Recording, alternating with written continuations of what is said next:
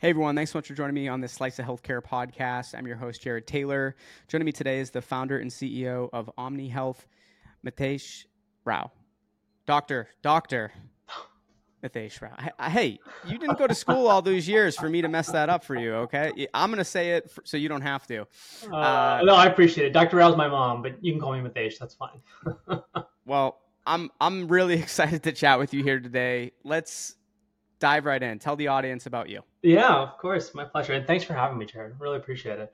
I'm an emergency medicine physician. Spent most of my career as a health system executive. Prior to starting my company, I was helping lead safety and quality at Stanford. Before that, I was helping lead innovation at Northwestern. Before that, did my residency, my fellowship at Yale, where I was a clinical scholar with the Robert Johnson Foundation. Have always been focused around data, particularly data that sits in the clinical environment.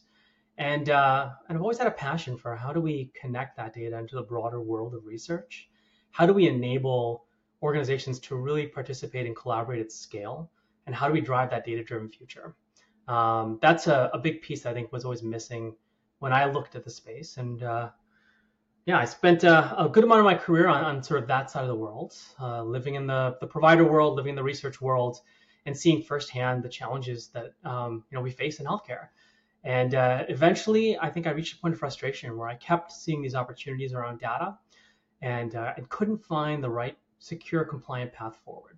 A way for us to build these data relationships in a method that protected patients, that supported providers, and that built that national common language of data. I saw the potential, but I couldn't find the route forward. And so eventually I got frustrated enough that I raised venture capital and started Omny Health, which now serves as one of the largest national data layers, connecting organizations, patients all over the country, across all 50 states, into the larger world of healthcare research, enabling some of the development of some of the most novel therapeutics, care pathways, safety and efficacy work, everything that's patient-centered and that's transforming where healthcare is going tomorrow. And now, talk me through the importance of data in transforming healthcare. I know that's a big focus for you. Like, talk me through that. Yeah. Well, it's funny, as an industry, we've suffered for years from such siloed data and the inability to really leverage that data in collaboration.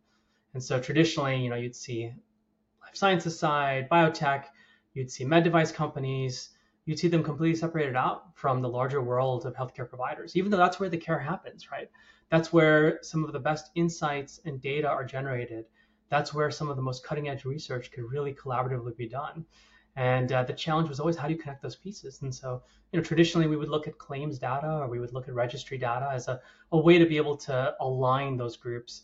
But the truth is that there is a much deeper and more powerful way to do that by just building that data bridge between those organizations. And that can drive so much, everything from the early phase 2 work of developing a novel therapeutic for a rare disease that has never had that level of treatment and support, to building care pathways to improve patient adherence to care and outcomes, to safety and efficacy work, where you can start to really understand things like pharmacovigilance and adverse events, and how do we make the healthcare that we provide safer. And that's something that I'm incredibly passionate about, having spent most of my career in the patient safety space, where traditionally we look at things from a reactive standpoint. A bad event happens and then we go try to figure out why, rather than predicting that a bad event could happen and we prevent that from happening in the first place, which sounds sort of, a little bit futuresque, kind of like you're trying to find things before they even happen. But the truth is that data and analytics can drive a lot of that. And it does in other industries. And just in healthcare, we've got a bit to catch up, and we're getting there now. But without that language of data, that's the foundation. Now, why do you think that these core challenges existed in the first place for like the democratization of data? Yeah, I mean, it's siloed infrastructure. We used to joke, if you've seen one health system EMR, you've seen one health system EMR.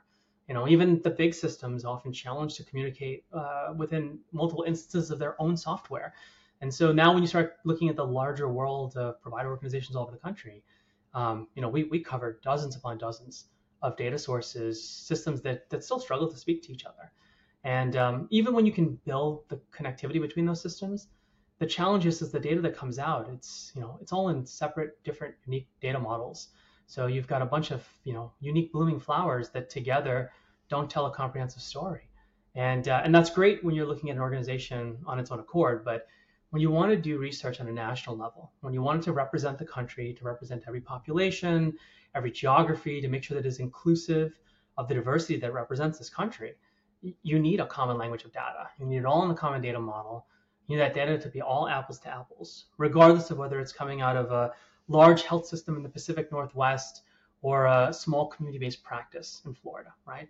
That data is going to look completely different. And through Omny, we make it one cohesive layer of data. And that's what allows, the majority of life sciences companies in the country today who are, in this space, who are leveraging our platform to do that type of research. Now, you obviously have a great pulse on this space. This is what you dedicate, every day to. One of my favorite things to actually ask guests is around market challenges and predictions. So we're heading into Q4, or we are in Q4, right? What are some of the challenges you have right now, also as we head into 2024? Market challenges and predictions. Yeah, of course. So these are good challenges to have, but one of our challenges is the platform's been growing so quickly that honestly, it's sometimes we feel like we're spending 24/7 just keeping up. We've grown now to a platform that encompasses almost over 75 million lives across the country, and when you think about our growth, it's been rapid. Where now we'll soon head to over 100 million lives. So much of the country's data flows on our platform, and it connects to so many large players on the research space that really drive a ton of their work on that data, critical research on that data. So I look at it from that perspective of, how do you keep up with growth? Every tech company in the healthcare space is always challenged with that piece of how do you continue to advance your technology, hire the right folks, drive the right amount of capital to build the business. It's a good problem to have, but it's something that definitely we always keep top of mind. I would say from the larger environment, there's some interesting macroeconomic pictures that are driving a lot of pieces. This year, it's a tighter economy for sure, but there's also a lot more interest and focus on what data can drive, both from, call it the organizational level of efficiencies, but also from the regulatory side. We're seeing the FDA step up and drive so much more, leveraging real world data in a way that it hasn't before, and that's creating so much market demand and so much need for that piece. The final part is the regulatory side. I would say that the country continues to evolve in its regulatory approach. We always built the platform to be incredibly focused primarily on protecting patients and providers, to think about things like GDPR before they even hit this country, to think about data rights and privacy as the core pillar of the business, right? Because if you build that secure platform first, you can build the other components on top and never have to worry about losing sight of that mission, which is how do you build that collaboration in a way that everybody is secure and that we comply with the regulatory side. And that piece has been something that continues to evolve. And for this year, I think, and next year, that's going to be increasingly more important. Now, what's next for Omny that you can share with us here today that is Yeah. really exciting you? We're growing so fast nationally. We're on quick track to be north of 100 million lives, which will be fantastic. That's really representative of the country now, every population, every geography. I always crack the joke that we don't need more clinical trials at the same,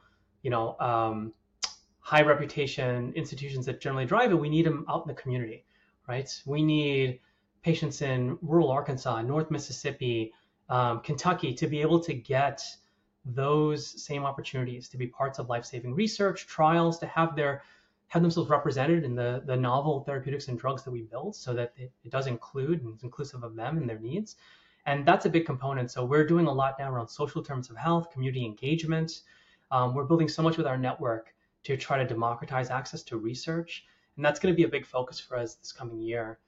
Between that, expansion, growth, hiring a bunch of people, we're at that fun phase now where we're bringing on new folks, and I don't even meet them until they come on. And so, I'm just trying to keep track of people's names and keep our company focused on doing the good work that we've been dedicated to since we started.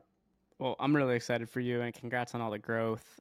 We'll definitely have to stay in touch and have you back on to kind of give us an update on where things stand. Maybe even get you on a panel with some other folks, and we can dig even deeper to some of the topics that we chatted about here briefly today. That'd be great, Jared. Thanks again. I really appreciate the time today. It's a pleasure talking with you.